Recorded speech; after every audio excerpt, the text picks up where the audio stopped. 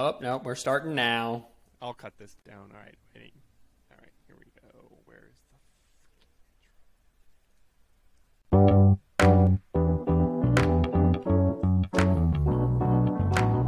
the... Powered by Riverside. Hello and welcome everyone. Anchor.fm/4th and 1. This is the 4th and 1 podcast. Simeon's back with his carbonated apple juice. I love it. It is a Wednesday night tonight, September 15th, because I'm going on vacation this weekend. So our normal day for Thursday, we were not able to do. However, hopefully, the man who pushes all the buttons with the carbonated apple juice will be able to get this out before Saturday afternoon after the games have started. Hey, it was Friday afternoon last week. Well, on Spotify, it was Friday afternoon. On right. YouTube. Took forever on YouTube, and YouTube messed us up. It would have been out on YouTube. I thought it was going to be out on YouTube. It was the whole thing. You know, we're the worstest podcast in the world. On the interwebs is what it is, actually. Normally, what it is. Week 2 is in the book, and it was... okay. I mean, it wasn't anything spectacular. There was a lot of news to come out of it. Texas really went down to Arkansas and kind of got beat up a little bit. There's huge news coming out of USC. So, you know, as the season progresses, the storylines get deeper and deeper. The stories kind of emerge. And you get lost in the maze of college football. But I am here for it. I am excited. So why don't we just jump right into this check down, because we got a lot to cover, especially for this week. So check down it is. The Big 12 chancellors and athletic directors. Am I like purple tinted? I kind of look like Thanos right now. You do kind of look like Thanos right now. You are a little bit purple tinted. I don't know why. I don't know why. Let's just move on. People just listen for our silky smooth. Well, that is true. They don't look at me for my sexy looks. Anyway, the Big 12 chancellors and AD and athletic directors voted yes to BYU, Cincinnati, Houston, and UCF to join. Now, the timetables, BYU will join in the 2023-2024 football season. And then Cincinnati, Houston, and UCF, which is all currently part of the AAC, are planning to join in the 2024 season. However, the AAC came out and said that they aren't, that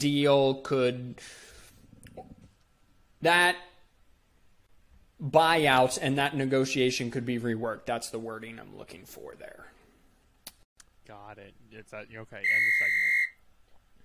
Clay Helton, USC, coming off a dreadful loss to Stanford after Stanford had a dreadful loss in week 1 to a team that is escaping me. But USC should have definitely looked better. They did not. They lost 42-21 and got manhandled. So Clay Helton is out 2 weeks into the season, which tells me that they really weren't sold on him for the season before the season started. Now, possible replacements. James Franklin, Penn State's head coach, is being thrown around as a candidate. Of course, Urban Meyer, who's in Jacksonville. The problem is you can't go out and get an NFL guy because of the early signing period for recruits. So unless if you're going to convince an NFL guy to leave his job early, like an Eric Bieniemy, offensive coordinator for Kansas City, Adam Schefter reported, he would have to leave the Chiefs in the middle of a playoff hunt at the end of the season to take over that program and try to get recruits. Clay Helton provided some stability to USC's coaching carousel. It was Lane Kiffin, then it was Steve Sarkisian, both at Ole Miss and at Texas, respectively. Now, then it was Ed Orgeron, who is now at LSU. And then kind of Clay Helton kind of stabilized things. He kind of won with Sarks and Kiffins and Orgeron's kind of like recruits there. And he won a Rose Bowl, and he was kind of up and down. They were undefeated last year, and then got beat by Oregon in the Pac-12 championship game. So they're not where they were when Pete Carroll was there. I think it's the inconsistency that really ended up killing Clay Helton there in Los Angeles. I was going to say Pasadena, but that's UCLA, so I can't. Listen, man, I'm trying. Yeah, and I'm on the struggle bus. The Buffalo Bills, will be requiring fans to be vaccinated to attend NFL and then hockey games because they have a hockey team. You must at least have one vaccine starting the end of this month, the 26th of September, and you must be fully vaccinated by the 31st of October, which is you need 3 or 4 weeks to get vaccinated in between the 2 doses. I would honestly really like to hear your thoughts on this. I'm not overly thrilled about it. Yes, this is the way the world's going. It's not really my favorite part about the world right now with all the mandating of the vaccine, especially I think there's some misconceptions surrounding it. I am vaccinated. We're both vaccinated, and I would encourage people to go out and get vaccinated. However, I'm not sure that mandating that vaccine to go to an NFL game is really the way to go. Let's hit this up after this last segment here. And then on the other spectrum, the NBA, there was some talks earlier that the NBA would require players to be vaccinated. The NFL currently does not, and the NBA will go the same way. They won't mandate the players to be vaccinated, but it is expected that there will, much like the NFL, be different restrictions for vaccinated and unvaccinated players as there is right now in the NFL. So again, I think it's a good idea to get vaccinated, but I'm not exactly down with all the mandating, so I'm kind of glad that the NBA kind of left it up. But, if your employer, if you want to work somewhere and your employer says if you got to jump 10 times before you can work for us, then you got to jump 10 times. If you're getting paid millions of dollars like these athletes are. So, I could have gone either way, but it's just part of the news, I guess, just part of the check down. It's one of those, that was the check down. Brought to you by nobody. Actually brought to you by you, the listeners. Go to anchor.fm/4th-and-1. There's a support tab there. $1, $2, whatever you got. Greatly appreciated. Helps us with little things that we can do, like bet money on games, which we'll pick up to a little bit later. Comment down below who wins the game of the week. It is either P or it is A for Penn State or Auburn, and you don't want the P in the A because that's a little weird. Alrighty. But the A's going to P, so I'm kind of glad that Penn State's not going to Auburn. But anyway, comment down below, P or A, who's winning this week. Let us know. We'll let you know who we think is winning later this week. But you were saying about the vaccines. About the vaccines, I've had a weird situation with the vaccines. As Micaiah said, we're both vaccinated. This is one of those situations where it was kind of poised to us from a perspective of it's going to fix everything, the world's going to get better, we'll be able to go back to normal. Then it came around and we realized, wait, that's not how vaccines work. We kind of forgot. I'm saying I completely was like, okay, we'll be fine. And I'm like, no, that's not how vaccines work. We're used to things like polio and stuff that don't exist in the world, but we get vaccinated so they stop existing, so they go away. When it comes to professionals and your job requiring things to do, I have to take a P test tomorrow to get my new job. Like, it also. It doesn't make sense. Like, I get it. There's the political sides. There's the health science side. Like, if you're old, you should get vaccinated. If you're around old people, you should get vaccinated. If you don't want to get vaccinated, don't get vaccinated. But also, it's one of those things that this is the Bills and whoever owns that family, which most people say it's not a good family from what we hear. It's kind of like Spanos in now LA, what used to be San Diego. It's just one of those things that is a little bit surprising from coming out of, especially the Bills area and the Bills Mafia, and especially with how big their fan base is there. It doesn't surprise me at all from the NBA. That's a player-driven league. The players run that league, not the fans, which is why it's surprising from the Bills' perspective. I think from a political perspective, I'll stay out of it.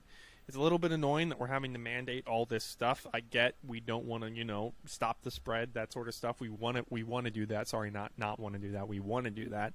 No, we just want the global pandemic to keep on trucking. But at the same time, I feel like we kind of, from a personal perspective, I feel like we've kind of figured this out. We can all take a step back and breathe. Everything doesn't have to. It became personal with me. Like, it doesn't have to be personal.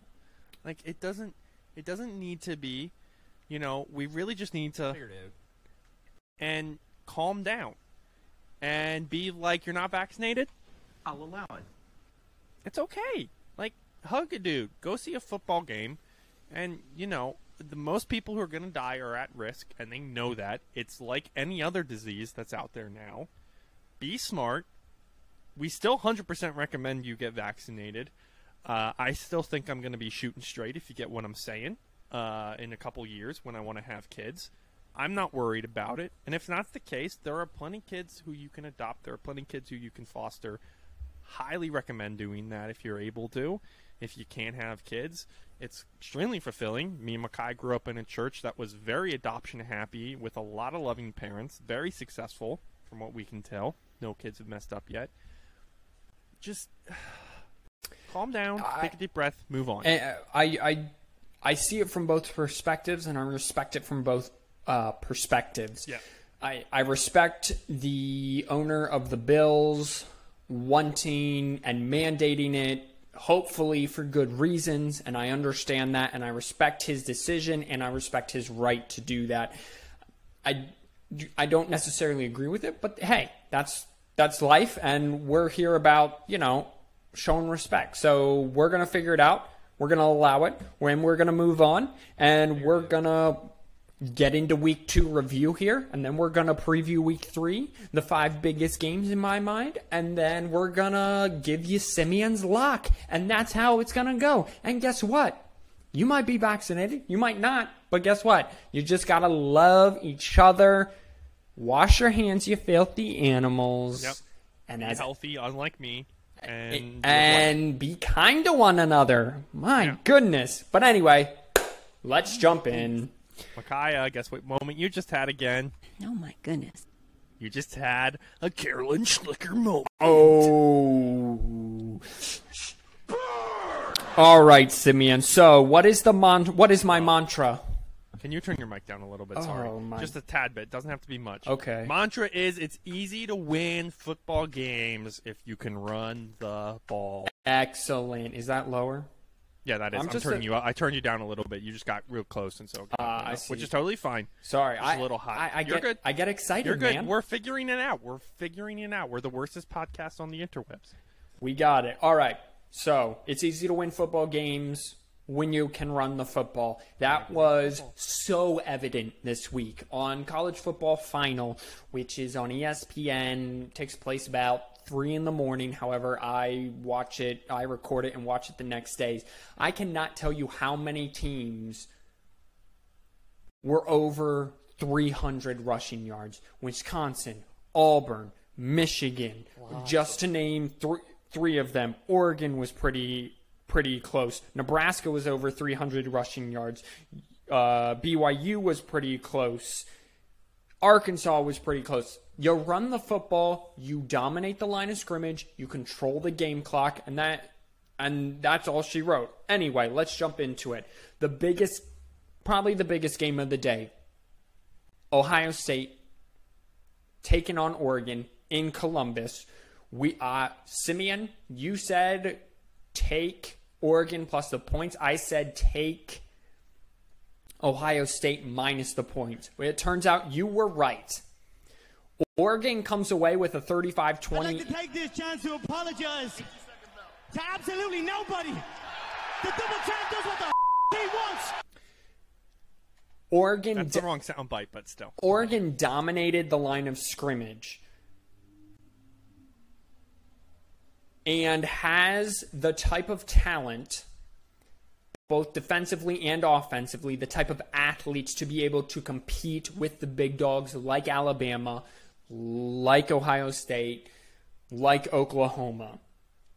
Because these are all kids that should be at USC. They're from Southern California. Ohio State's passing game is elite. They threw for almost 500 yards. C.J. Stroud was unbelievable in that game.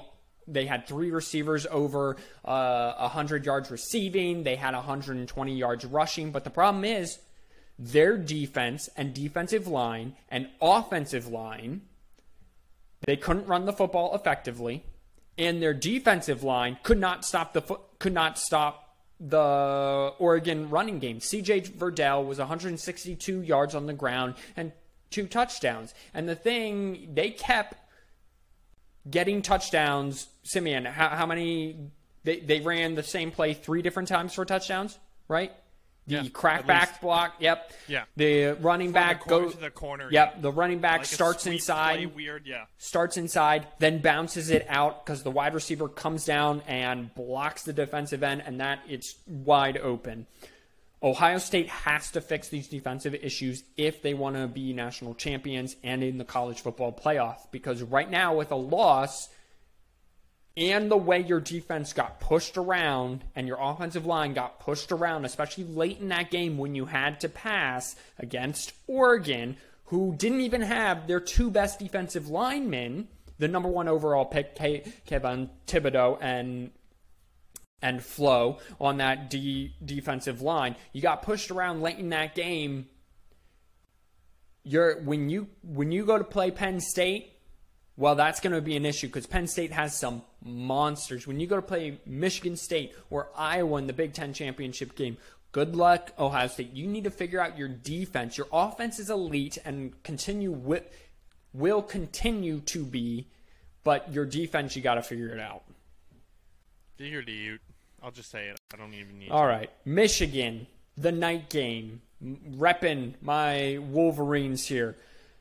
Michigan has a stout defense. Aiden Hutchinson is an absolute monster. He single-handedly wrecked Washington all game long. So I'm glad to see that Michigan still is getting some talent. Michigan's running game, I would say, is more than solid, borderline on elite. Against Western Michigan, fine. You run for 340 yards. Everyone doesn't blink twice because it's a MAC team. Then Washington comes to town with a legit defensive line and linebackers, and you run for 340 yards. It is the 3rd most ever in the Harbaugh era. Out of the top 4 rushing games in the Harbaugh era has happened in the last 2 weeks for Michigan. Here's Michigan's problem. Their pass defense, they're still playing a lot of man-to-man coverage and blitzing a lot. That's going to bite them in the butt when it comes to Ohio State, and I'm hoping they figure that out. But also, there's no vertical passing game. Hold on. Sorry, I have to interrupt. You're right about the no vertical passing game. I have a comment about that. But the second thing is, Oregon was rushing the ball. When they weren't playing their freaking annoying AF soft zone, they were rushing. They would bring blitzes when they needed to bring blitzes, and it was extremely effective. Who? Oregon. Yeah, I'm talking. Yeah. No, that's what I'm saying. When you play Ohio State, it's going to be fine. That's a horrible point, is what I'm saying. No. But what I'm saying is you're wrong, and you need to be okay with all it. Michigan all Michigan has done the last 2 weeks is basically playing a slightly different version of what Don Brown was because they are more talented than the 2 teams. The Western Michigan and Washington did not threaten them through the air, so they played a lot of man-to-man. The problem is, if you play a lot of man-to-man again against Ohio State, it's not going to work out well. So I'm hoping that, yes, they play a soft zone like Oregon, and they just kind of keep everything in front of them. I'm good with that, but what I'm saying is I have yet to see that. I see. So you're skeptical. Yes, I am skeptical because Michigan has taught me to be skeptical. They also have no vertical passing game, and You're skeptical because Michigan has taught you to be skeptical. In the last 2 weeks, they have thrown the ball 26 times. Now, Cade has been efficient, but he only threw the ball 15 times on Saturday night for 44 yards. He completed 7 of them for 44 yards. That's what I'm more worried about there from a completion percentage perspective, because here's the deal. This is what I texted you Saturday. Why throw the football if the run game's working for you? And clearly, Jim Harbaugh went to Josh Gaddis. One of the commentators, Todd Blackledge, said this during the broadcast. He said, clearly Jim Harbaugh has gone to Josh Gaddis over the offseason and said, we're going to get back to running the football the way I am. So I don't know if this is just establishing the ground game and then bringing the quarterback and the passing game along later. But it's going to get a lot harder now without Ronnie Bell. But they have plenty of wide receiver talent. So I'm skeptical. I'm more hopeful. I started at 30% during the season, up to 50% after Western Michigan, and I'm going to give it a good 60% now. It's interesting. They have, they're ranked 25. Yes, they're ranked, and that's probably the best ranking that the AP has in their AP poll. The coaches poll is much better and much more accurate to go off of right now than the AP poll. The AP poll is a joke, yes. The AP poll is a joke right now. Go off of the coaches poll. It's much more accurate. But what you're seeing here right now is they have that's me knocking on wood. They have an easy game in northern Illinois. Then they have Rutgers and then Wisconsin. That right there, 2 weeks. 2 weeks, yeah. And it's in Camp Randall. Right. So it's going to be on the road. My guess is it's going to be a 3:30 or even a night game. Game day might even be there. If Michigan wins the next 2 weeks and looks good doing it, they'll probably be like 18 by that point.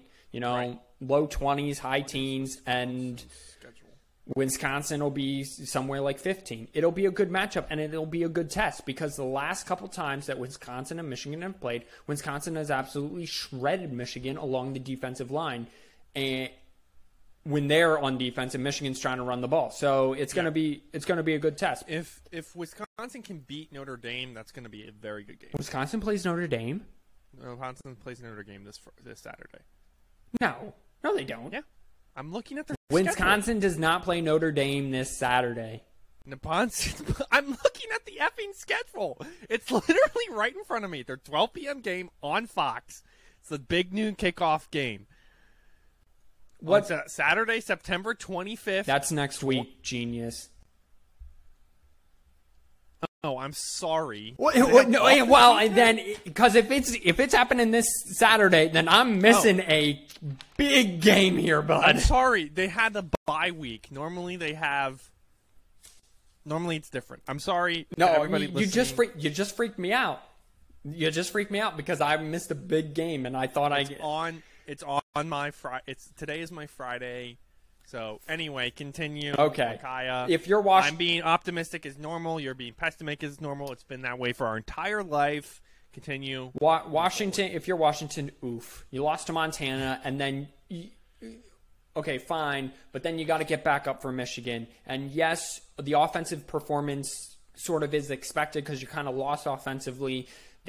The big house was as loud as I've ever heard it, but you got pushed around for 350 yards on the ground. That's just unacceptable. Let's go. Because it's garbage. Exactly. Iowa State. What was promised as the big hype-up afternoon game. Game day was in Ames, Iowa. really turned out to kind of be a dud if you're an Iowa State fan. Iowa has a fantastic defense. They had another 4 turnovers on Saturday. That marked 7 in the first 2 games. Their offense, however, leaves something to be desired. They only had like 220 total yards of offense. They threw the ball for like 130 yards and they rushed for like 110.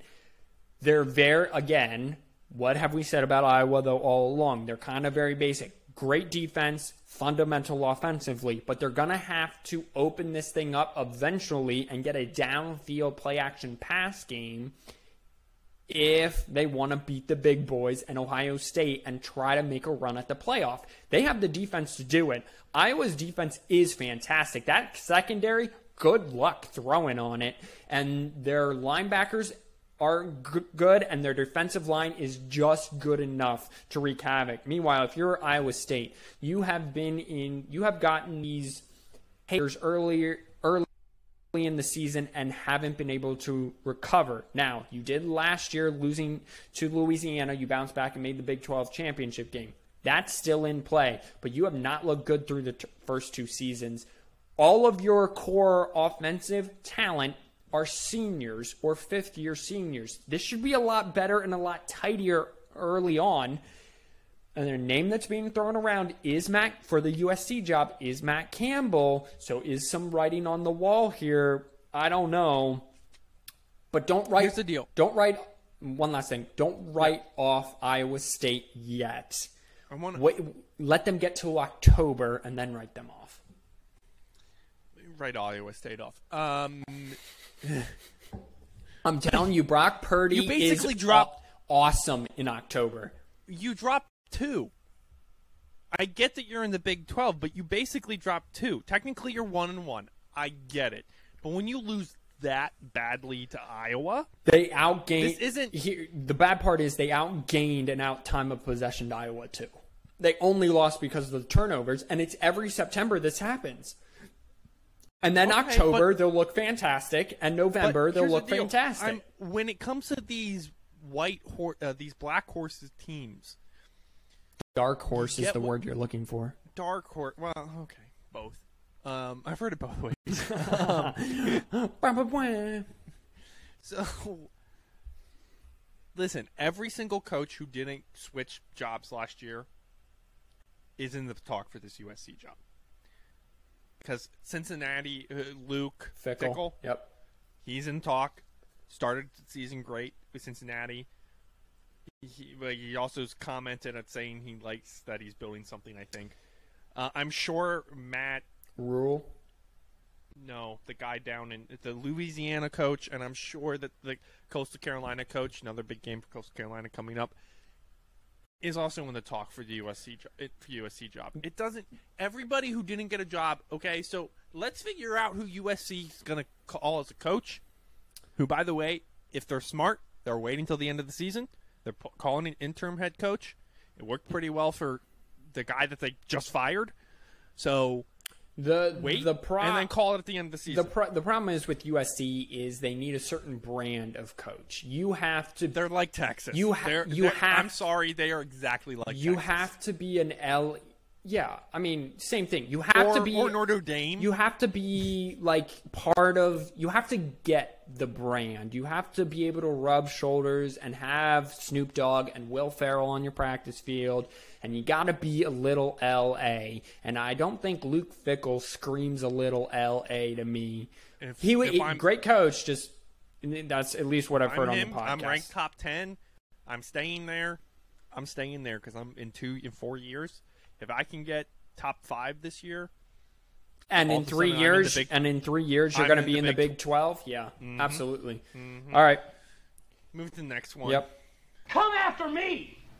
I'm a man. I'm 40. You know, one of these times we're going to have that soundbite when I'm talking about Oklahoma State. However, Oklahoma State hasn't looked all that good through the first 2 weeks, but that's neither here nor there. Spoiler alert for Simeon. Oh, foreshadowing. Nebraska Buffalo, baby.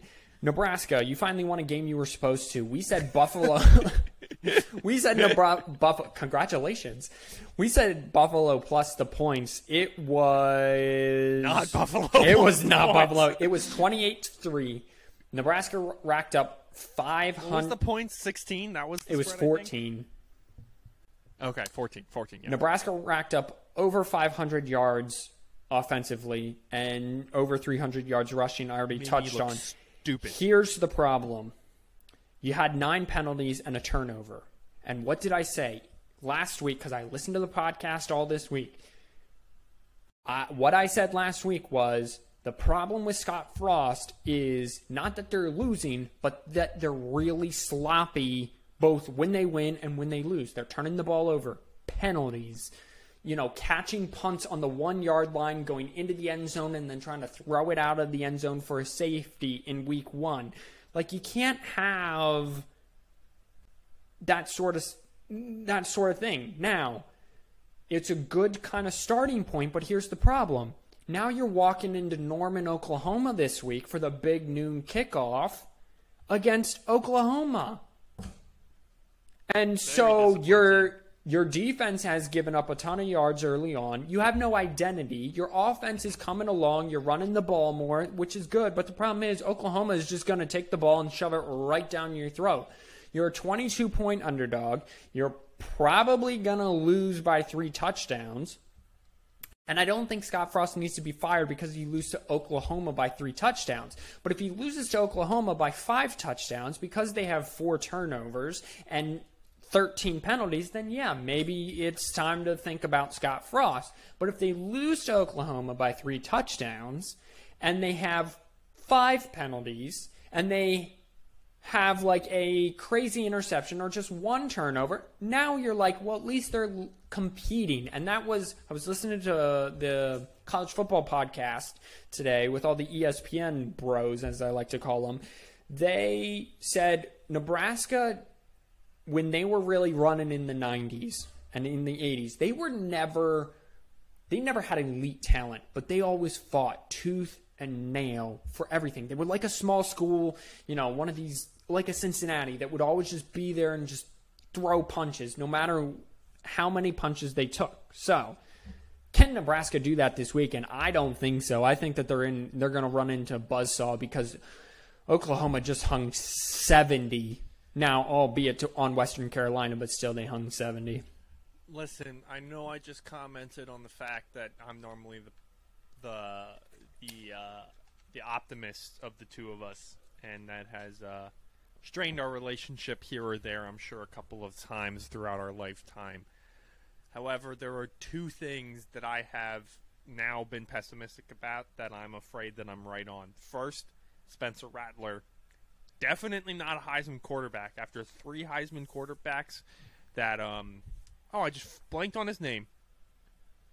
Lincoln Riley has had. There you go. He has an absolute bust comparatively. What do you, in Spencer Rattler. Yes, I'm calling it. After a 2 interception game against Tulane, did you see what he just did against Western Carolina? It's Western Carolina. I could do that against Western Carolina. Well, that's not true. You got kicked off your flag football team, sir. Okay, so did you. Okay.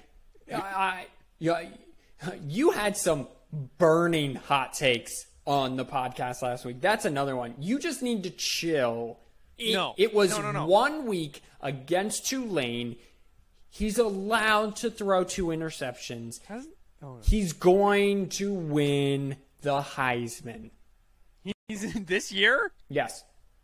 No! Look it. He's winning the Heisman. Let's look at the odds. I'll look at the odds then for Spencer Rattler winning the Heisman. Okay. I'm guessing. Let's just play this little mini game here. Podcast mini game. Brought to you by no one. Brought to you by you, the fans. Who wins? 10,000. Who wins the big game this week? A or P? Comment down below. Like and subscribe. Down below. 10,000. What are you calling? On the odds that he's winning? On the odds, yeah. So you're saying plus 10,000? Yeah, or minus, whichever one it is.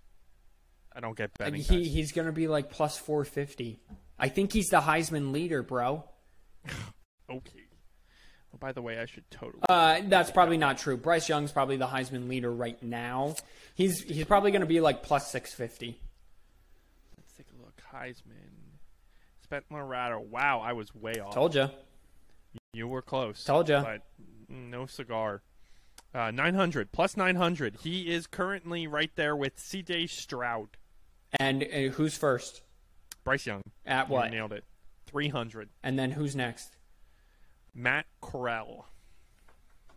Matt Corral. Old Miss isn't going to win enough games. And then is it them? Where are they? They're third and fourth. They're third and fourth, respectively. They're technically tied for third if we're playing back. Go ahead. The Oklahoma quarterbacks. He's not. He's gonna. Maybe by his senior year. I'll give him that. This year, he's gonna go to the draft after this year, bro. He's a top 5 pick. Isn't he a sophomore? He's a redshirt sophomore. Oh, he's a redshirt. So he can leave if he wants to. Okay. Well, anyway, let's move on to Utah BYU. No, I wanted to comment my other thing. Oh. My other pessimistic. Oh yeah, I forgot aspect. we were on that. We were on Simeon being pessimistic. Besides Spencer Rattler, it's that Scott Frost is Nebraska's problem, discipline problem. Remember year after he left, we looked at USC, especially like the second year after he left. UCF. All his guys, UCF, all his guys were out there. Remember how they lost all their games that year? Well, they lost more than none. Yeah, they lost like 4 or 5. Yeah. Yeah, they lost all their games because of penalties. They'd have literally hundreds of yards of penalty yards. Yeah. They were so undisciplined. Yeah. They legitimately looked like they should have been on Next Chance U. Like, that's how undisciplined all these guys look. You're just butchering things. It's Last Chance U. That's what I said. No, you said Next Chance U. I said Last Chance. No, you didn't. All right, we'll play it back. Comment down below which one I said because I'm not going to pay attention. So, yeah, Last Chance U. I think he's either a problem. I want to love him because I think Nebraska is one of those brands that needs to be a brand for college football to be awesome. It's like Texas. It's like UCS. UCS. University of California. Sacramento, if that's even a school.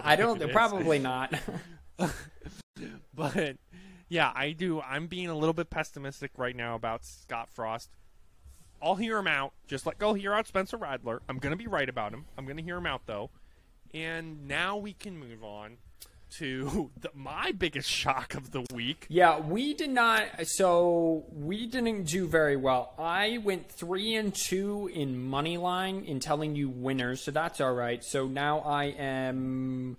That's 6. Hold on, I'm canceling a bet before I spend. I'm 9-3 on the year. However, betting wise, what I told everyone to bet on last week, I was 1-4. So I was pretty terrible last week, and I do apologize, but we're gonna be good this week. Okay. I hear you. I feel you. Utah got out Utah'd by BYU. They allowed 220 rushing yards to BYU and turned the ball over twice. That's Utah forces teams to do that. This was in Provo. This was at night. Everyone was hype. BYU's got a little shot to kind of be in that mix again for New Year's 6 if they can keep this train rolling. I'm still not a believer in BYU, but we shall see. So, yes, we were wrong about BYU. We were wrong about Utah. I'm kind of disappointed in Utah, but again, the Pac-12, because it was non-conference, is still out there for you to take. Sark, I told you went down to Arkansas at the beginning of this podcast and lost after beating Louisiana. He was a little overhyped about after week 1, I think, the Texas program was. Everyone's freaking out that they don't have an identity. He's not doing blah, blah, blah, blah, blah, blah, blah. I told you in an earlier pod, you got to give him time. This program, yes, they had good recruits from Tom Herman, but they didn't have a winning culture. It takes time. All of the Tom Herman recruits, 5th year, 4th year seniors have left. You just got to give Sark to build this program the way he wanted. He has not started conference play. He'll be fine, so just give him time. That's it? Yeah, that's it. So if you want to hit a button, I can... I'm in danger. And just a quick tidbit.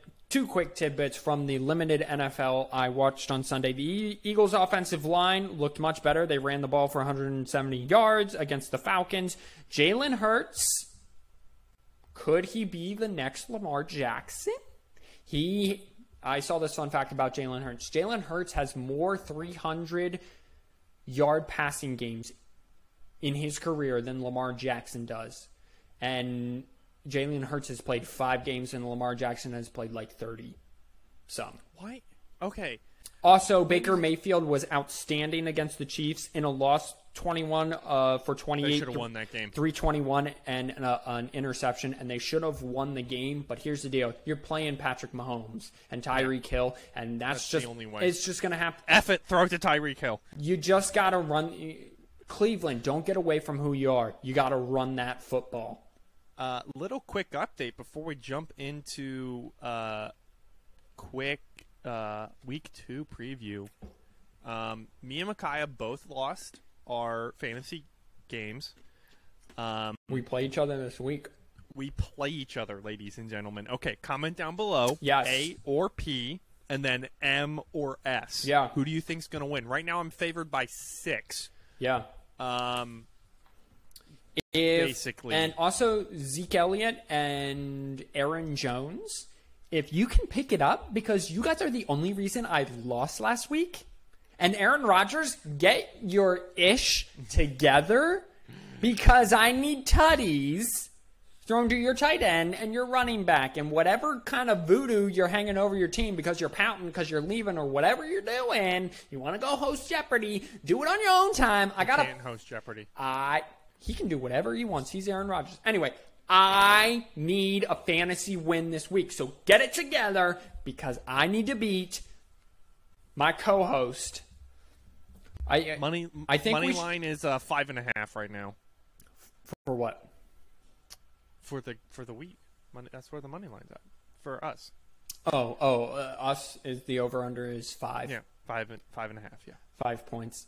I think also what we should do is start talking ish on our other fantasy people that we have no idea who they are, and then just post this podcast to the like the chat board every week. Yeah, just every week. Yo, whoever Frank Book is, your name sucks. The Cleveland River Rats. Okay, no, but it's not. It sucks less than Sam Marks's Chi-Town 46.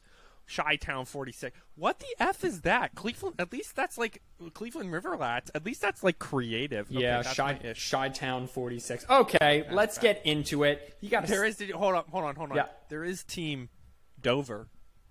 Ooh. Do you know who their coach is? Red Rover, send Dover right over. Do you know who their coach is? Who's that? His first name's Benjamin. Oof. He goes by his name, Ben. Okay. Bend over. I kid you not. That's the guy's username. Alrighty. On ESPN is Bend over. Anyway, let's preview week 2. We're excited. We are. Actually, this is week 3. Week 3. I literally have it named correctly, except it didn't save. So I'm going to name it correctly right now. So week 3. Week 3. Better matchups, more ranked matchups than last week. I'm excited for it as always. Although I'm always excited for college football. However, we have 1, 2, 3 ranked matchups plus some other interesting ones that we'll throw in there. But let's start with the nooner game here. Miami going. Michigan State going down to number 24 Miami. So Miami got blown out in week 1 against Alabama and then was on the ropes late against Appalachian State, a very good Sun Belt Appalachian State team. Yes. Michigan State played Northwestern, and then Youngstown State is averaging 299 yards rushing. Yep. They're very balanced, 254 yards passing. However, their defense allows about 350. To be fair, that's about average. It's not low. That's about average for what I've seen. Yeah, you mean 350? Correct. Yeah, that's a good point. Michigan State won 2 games last year, already have won 2 games this year. Mel Tucker has a lot of transfers in there. They have Walker, their running back, is from Wake Forest. He's very fast, very dynamic. Michigan State's got some players. Miami is licking their wounds still from Alabama. I feel like that's what that game was last week. I would have hoped for a little bit more oomph, but Appalachian State gets up for every D1 big school they play since they beat Michigan. Miami, though, hasn't looked groundbreaking offensively, and you should with all 11 returning starters on offense. They average 189, again, through 2 games, 189 through the air and 131 on the ground, and they're allowing 413 yards and 276 passing. They're better against the run, which is what Michigan State's good at. But Manny Diaz is a defensive-minded coach, and he's not defensive-mindedness. Michigan State's getting 6.5. Miami's... I have 6 here, so... Oh, okay, so it's even better then. Miami is, I think, hopefully will play better than last week and the week before, but Matt Berry, again, one of the ESPN bros, calls it Alabama shock. You get absolutely railroaded by Alabama in week 1. It takes you a week or two to kind of be like, that's not who we are. Who we are is this. Like, Alabama sets such a high standard for everyone that you got to come back to earth a little bit. So, with that being said, Simeon, who you got? 2 things. First, can we ban all names that have a fruit in them?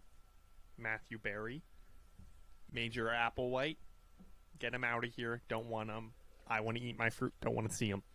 Second thing. Okay. Miami plus the points. Under, it's at 56.5 according to ESPN's Pick Center. I'm taking the under on that one. Don't think it's going to be high scoring. I think actually Miami wins this, technically. And here's why. Miami's really good at winning the games that don't matter. that matter. So they choke, but then they'll go and beat the Michigan States who look like they're coming up after just a coaching change. Right? That's what it looks like right now to me. I think that's why Miami's going to come out and surprise us all. But also, don't put any money on that because I'll probably be wrong. I think you're going to pick Michigan State, though. I am going to pick Michigan State. Yeah. They have a very talented quarterback, again, a transfer. They got a good rushing attack. It's a nooner game in Miami. And that stadium is not going to be full whatsoever. No crowd, at least at the start of the game. Hopefully they'll filter in by the end there. But I think the fans are kind of getting a little bored of Miami, especially noon in Miami. Everyone's just waking up. I'm going to take Michigan State, and I'm going to take them outright to win the game. I like them. Now, I might bet Michigan State plus the 6. But with it being just a touchdown, I think it's a touchdown game either way. I'm just going to bet. I'm going to bet Miami straight up here, but I like Michigan State to win. Actually, what I'm going to do this week is I'm just going to bet all the money lines, even if it's not advantageous to. But he's Micaiah right now. He's better if you actually bet the money lines now. I am fantastic if you bet the money line right now. Yeah. So he's if you bet the money line right now, he's 7-3. Yeah. If you follow the non-money lines, his betting lines right now, he's 4-6. So yeah. Yeah, I'm not very good. Well, I'm actually worse than that. Actually, you're better than that. I'm 4-8. Yeah, I didn't realize there was week 0 there for you. I'm 4. You're still doing better than I am in my lot. I'm 4-8, and I'm 9-3 in money line betting. Yeah. So follow the money lines if you want to win some money. However, money line betting in freaking college sucks. Yeah, it does suck because you get really bad odds. Absolutely. You got to find a better bookie there. But anyway, let's move on. Let's do. You know what? Let's let's just go with the 3:30 game. This is a big game in and of itself. However, it's not the biggest game of the weekend, but it still sort of is. But it's SEC football, so that's how I feel about it. It's number 1 Alabama going to the Swamp to take on the University of Florida. UF, not FU. Florida's getting 15. No, Florida is FU. No, they're UF. No, they're FU. They legitimately are FU. They're Florida They're technically University. the University of Florida, but when they're on a ticker, they're FU. Okay. Anyway, Florida's getting 15.5. Their offense is totally fantastic early on. Again, they're playing lesser competition so far.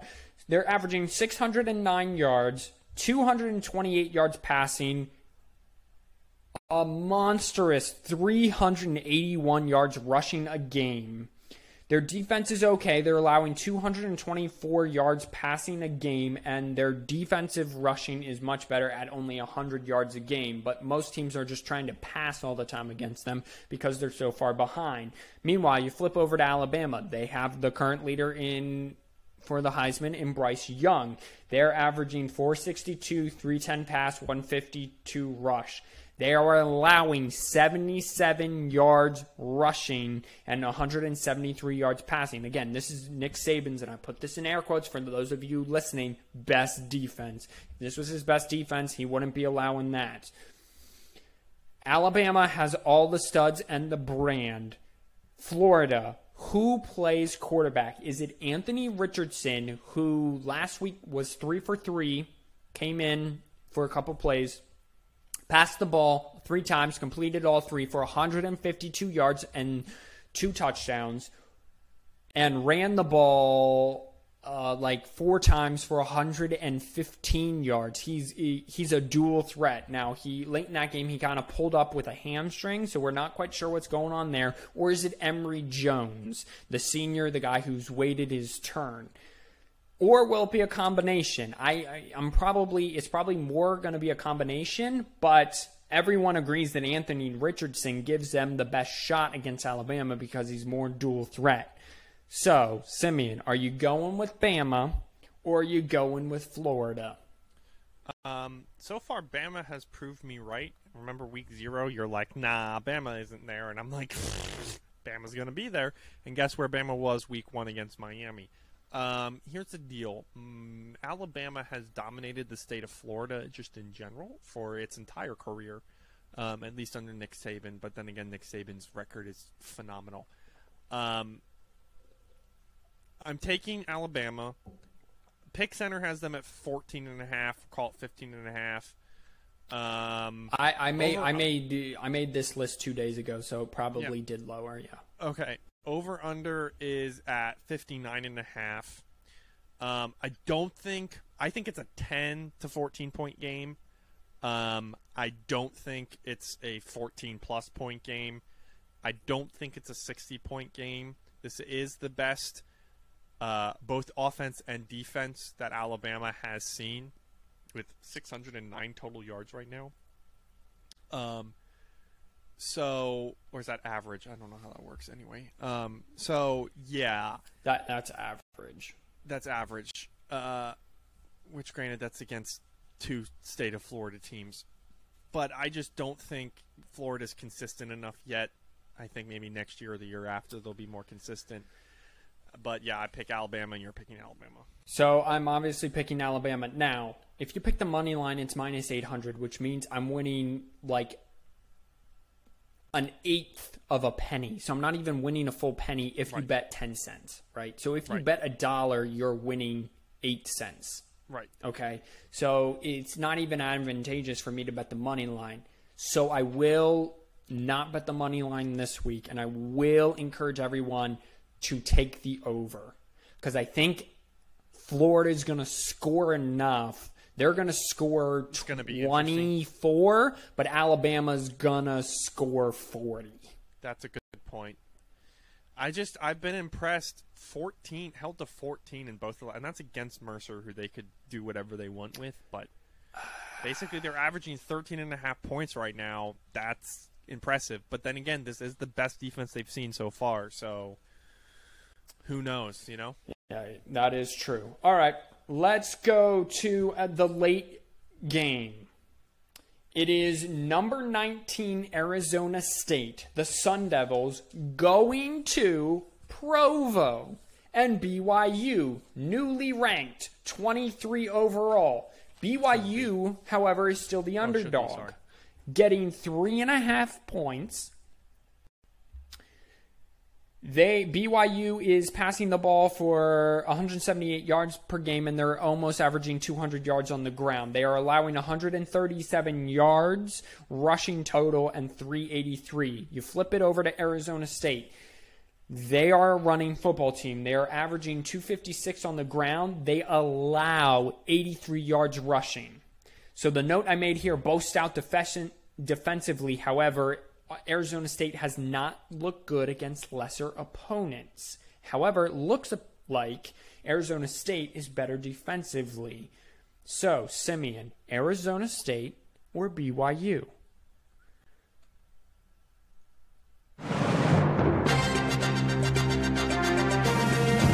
Ladies and gentlemen, I'm just going to play that there real quick. This is one of my locks of the week. Oh, snap. Simeon's lock. Simeon's lock that's of right. the week. That is right. We have another. I have two this week. I saw two that surprised me. All right. So a little bit of foreshadowing for you there. Here's the deal. I'm going to take Arizona State. I get that they really haven't played too much. I just like Herm Edwards too much, I think. But also, this is one of those that I'm probably going to be wrong. The over-under right now is at 51, which is a joke for how high-powered offense these two teams have been so far this year against the teams that they have been. The Sun Devils have put up 41 and 37, respectively. The Cougars have put up 24 and 26 against good defensives, respectively. This is going to be a 60-point game, in my opinion. Yeah, it is. At least 50 points, and the over-under is 51. My lock of the week, and this is true, I have it locked in right now on my FanDuel. Take the over. Oh, buddy. All right. I'm also taking Arizona State. I don't know if you predicted that, but I'm taking it. Arizona State seems, and I'm with you, I like Herm Edwards a lot. I don't believe in BYU. I never have. Even last year when they were undefeated, I don't believe in BYU. They're playing lesser competition. But BYU is at home. Another night game for them. But Arizona State stout defensively. Herm Edwards always goes to, when he's the visiting road team, or if he's playing a school he should lose to, they always find a way to win. They have a more experienced quarterback in Jalen Daniels, and they have a great running game, and their running defense, I think, stops the rushing attack of BYU. It's a close game, but take Arizona State, everybody. That's going to be an interesting one for me.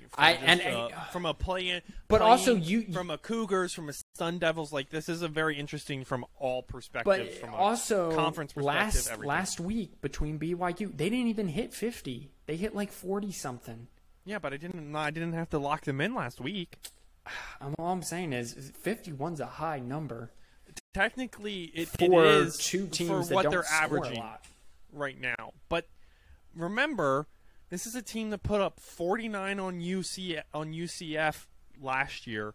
And remember, I was off by a freaking half point on Arizona State earlier. All I'm saying is I think you locked it in. I wouldn't have touched that number. I would have made your lock of the week that Arizona State wins. But anyway, here we go. An interesting game, I think, that is very much off the radar. It's on the ACC network. It is unranked Virginia getting 9 points going to Chapel Hill to take on the North Carolina. It's 8 points now. It's what? 8? It's 8. Okay, either way. 8 points. Virginia going to take on the number 21 ranked Tar Heels. North Carolina is averaging 480 yards. They are averaging 307 pass and 173 rush. And on defense, they're allowing 283 with 129, 154. Here's the problem with North Carolina. Last year, they were so good running the football with their two backs, 2,000-yard rushers. Sam Howell had the RPO game working perfectly. Sam Howell is the leading rusher of North Carolina. Meanwhile, you flip it over to Virginia. Oh, and that's not very good. Your quarterback should not lead your team in rushing, just so you know. I don't care that rushing wins football games. I really don't, or that it makes it easy. If your quarterback's the one doing it, that's a bad recipe for success. Meanwhile, Virginia's smoking people offensively. 550 yards a game. It's almost all through the air with 381 in the air and 169 pass. Their defense is very similar to North Carolina's, 261 with averaging, giving up 260 with 155 pass and $105 on the ground. Their quarterback, okay? Armstrong, sort of. It's late. It's past my bedtime at this point. Got it. Their quarterback, Armstrong, spun it for 300, almost 400 yards last week. He's currently 48 for 67, 744 Yes. yards, 7 TDs, and 1 INT. Yes. Virginia hasn't had talent like this at the offensive quarterback position There you go. since I've been following college football. This is a trap game for North Carolina, and it's at night. It's 7 o'clock, so it'll be packed, and it's an ACC game, so there will be people there. Simeon, who you got? I have Virginia on this one. I think Virginia winning outright? Virginia winning. They have get 8 points, so technically no, but yes. I think it's a one-score game. I think it's a one-touchdown game specifically. I don't think it's going to be winning by 5. I don't think it's going to be a field goal last minute. I think I'm just getting a sense that it's going to be a high-powered, like, offensive-type game where it's either going to be, like, 17-10 sort of deal because defenses are putting up, but, like, they're barely putting up, or it's going to be, 42-35 sort of deal. What's the over-under? You're taking the under. It's at 66.5. Yeah. So you're taking the under sure. here, Yeah. but I'm taking Virginia just because I think they're there this year? Question mark. But granted, they've played William and Mary in Illinois, so who knows? Who am I taking? I think you're going to take the Tar Heels. So I thought about this long and hard, and that's why I did this. That's why I picked this game. And I was going to take the Tar Heels until I found out that Sam Howell was the leading rusher. And then I'm like, that's not a great recipe for success. I don't feel good about this, but I'm going to go out on a limb and take Virginia. I would encourage, if you think along my thinking with Sam Howell being the leading rusher and you don't like that, but you think that it being a night game in Chapel Hill with all the fans and everything, that North Carolina's probably going to win this game, I would take Virginia plus the points. However, I'm going to take Virginia outright. I think that this is a down year. And if I cannot stress this enough, if your quarterback is leading your team in rushing, when you return all 5 offensive linemen and a quarterback, and I get you have young running backs behind you and young skilled players, you got to get something. And Virginia can absolutely throw it all over the field, and Vatek just lit them up. Braxton Burmeister just lit them up in week 1. So you expect Virginia not to do the exact same thing? I like Virginia. I'm talking myself into this. You know what? Just bet Virginia money line. I love it. Hey, I mean, listen, man, I'm trying. I don't even care. I'm excited for it. I hope I win some money off of that. Okay. Jack, here's the deal. I'm the best there is, plain and simple. I mean, I wake up in the morning, I piss excellence. Finally, The game of the night, 7:30 ABC. It's a whiteout. The most electric sports scene in all of college football, maybe of all of sports. The whiteout at Penn State. Comment down below. Auburn, Penn State, A or P. Number 22 Auburn is going on the road to face Penn State at home, obviously. This is the first time Auburn is going on the road to face a Big Ten opponent since 1931. That's just a fun fact for you, so use that on your friends. That is a very fun fact. It is a very fun fact. I'm very amused right now. Auburn's getting 6 points. They average 340 yards on the ground, okay? Their defense has allowed 182 yards total and 21.5 yard rushing. Again, I cannot stress this enough. They have played no significant competition. I cannot stress that enough. They have two new coaches, right? They have 3 new. They have entire new coaching staff. This is Yeah. Boise State's old coach, not Chris that's Peterson, right. the guy after him. They average 575 yards total. Bo Nix, their quarterback, started as a true freshman, is awesome at home and terrible on the road. His QBR is 30-something on the road. He throws picks. He turns the ball over. His completion percentage goes from like 65 to 52. He's terrible. He's night and day on the road. Now you're walking into the most hostile environment in all of sports. The argument could be made in all of sports. Penn State, on the other hand, they're averaging 250 in the air, 145, and they've allowed 124 yards rushing on the ground defensively. Keys for Penn State. Can Sean Clifford continue to play clean, which he has at this point? Can they run the football and hold up against an SEC defensive line? Wisconsin's defensive line beat them up in week 1. We documented it well, and it's not getting any easier. You can say what you want, but once the players are there, and it's a little easier for defense because the crowd's not as into it when Penn State's on offense, it's going to be tough. Well, I would hope it's tough to run the ball because the Auburn's defensive line and linebackers are legit. But the thing is, Auburn's played no one, both games at home. Yes, they scored 60 points in the first 2 weeks for the first time in school history.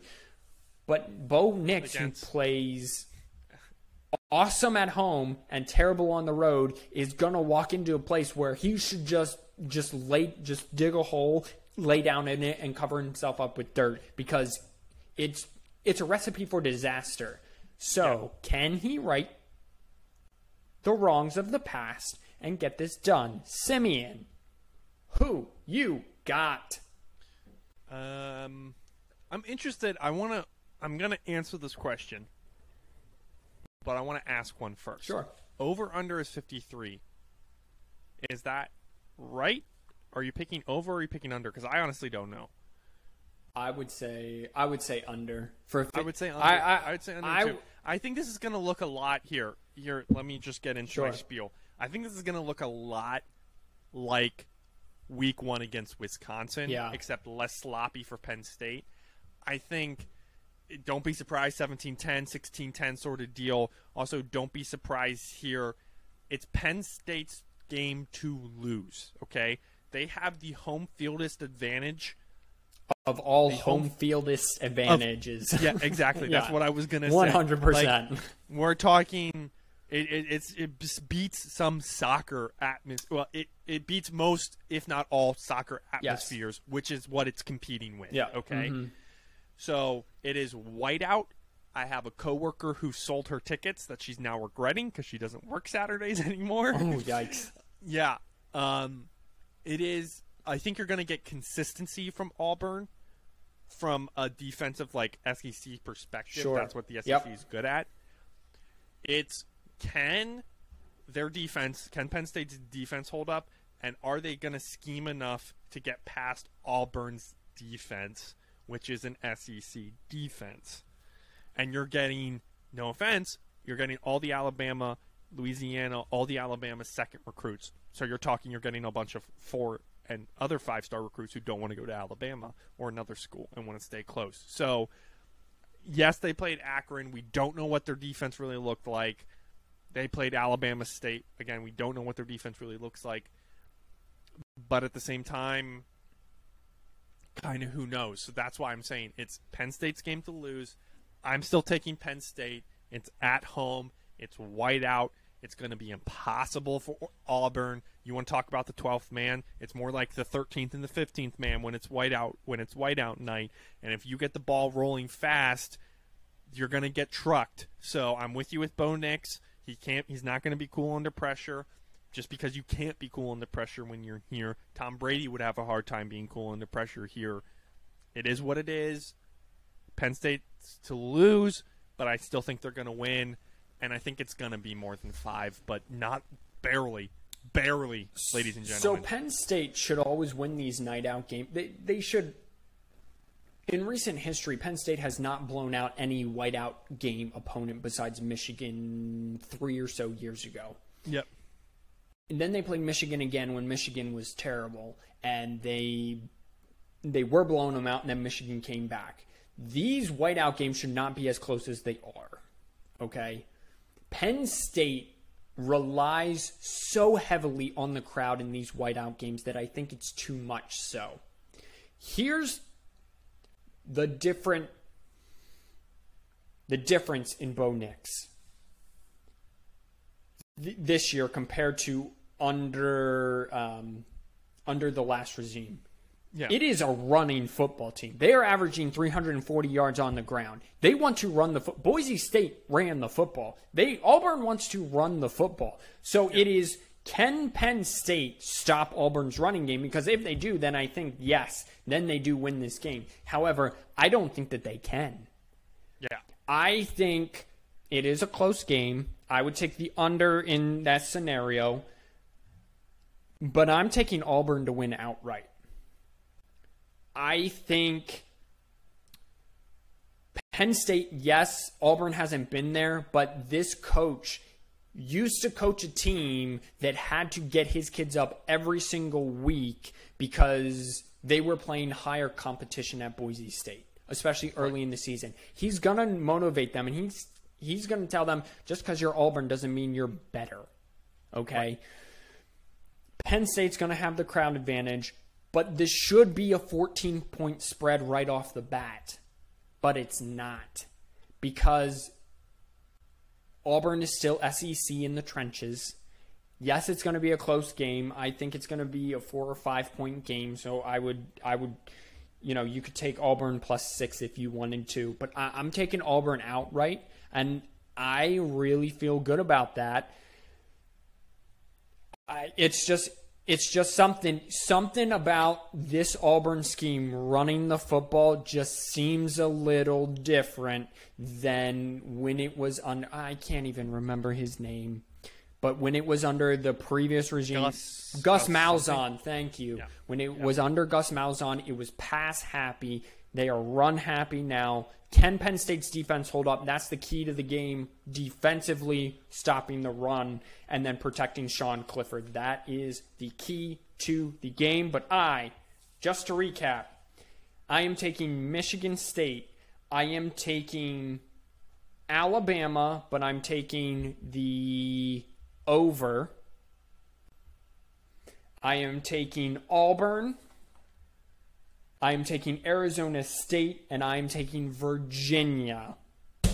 So, with that being said, you said you had 2 locks. Is that right? I have 2 locks this week. Hopefully this one's better than your other one. In case, because it's garbage. That's what you think of my other one. Okay? And if that doesn't help you out, we also have... Come after me! I'm a man! I'm 40! I love it. Let's do it. Can you guess who I'm picking? Oklahoma State. Oklahoma State, Boise State. Oh. Okay. This is an interesting game. Now, currently, Boise State is only averaging 25.5 points per game.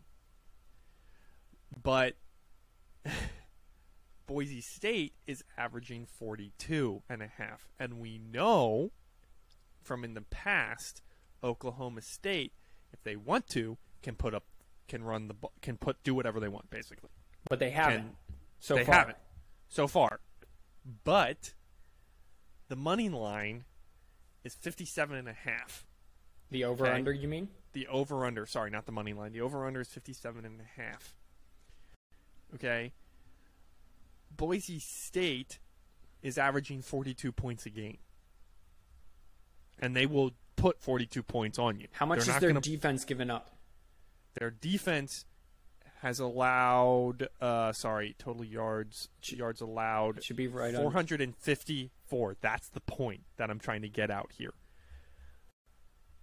So, to me, this is an easy over as well. Oh, okay. It's a close over, just like my other one, in my opinion. You like these over-unders, man. Well, it was this week. I was going to go from an outright. I was thinking about NFL, but I was scrolling through because I like shopping. It relaxes me for some reason. And you're a basic betting's white a lot girl. like shopping. Yep. Yeah. Mm-hmm. Betting is a lot like shopping. And so I was scrolling through FanDuel because it was a little slow at work. Bosses went home, not going to lie, and I'm leaving this job, so, you know. So I was scrolling through, saw this game, saw the over-under, know these can be two high-powered teams, know it could easily be 30-25, 30-30, 35, Where is 25. It? Where's the game? Deal. It's on Stillwater? I think it is, hold on, let me confirm. I think it's in Boise. Oh. Yes. Wow. It's in Boise, too. Okay. So, and this would be a Boise State team that will drop 60 on you. So Boise could do the over-under by themselves. And it's a late game. It's 3-hour delay, so it's technically a 6 p.m. game, but it's a 6 p.m. game, and you know in Boise they like to get crazy. I've never been to Boise, but I'll take your word for it. I haven't either, but their fans show up is basically what no, I'm saying. I get that. There's nothing else to do. I'm doing 2 because I've sucked so far. I'm 0-3 on all my picks, but we're taking the over on both games. And the second game is Oklahoma State, Boise State, and we're taking the over for it. And we'll see how good I am. Excellent. I love it. All right. Well, everyone, I got to get to bed. I got an early morning tomorrow morning. Enjoy your college football. He's watching football this week, folks. That's what he's watching. Oh, this yes. weekend. What am I watching this week? I'm watching college football all day, and then I'm actually going to enjoy the Eagles game with my father-in-law, who's a big-time Eagles fan, so I do always enjoy watching with him. That's what I'm watching this week. I'm so sorry for almost forgetting our final segment. But enjoy your week 3 of college football, everyone. Enjoy your college football Saturday, your NFL Sunday. As always, wash your hands, you filthy animals. Please be kind to one another. Respect each other's decisions, even if you don't agree with them. It's part of being a human being. For the love of all things holy. I am your host, Micaiah, along with my co-host, Simeon. God bless. Peace out. Like and subscribe, Anchor.fm. This has been 4th and 1.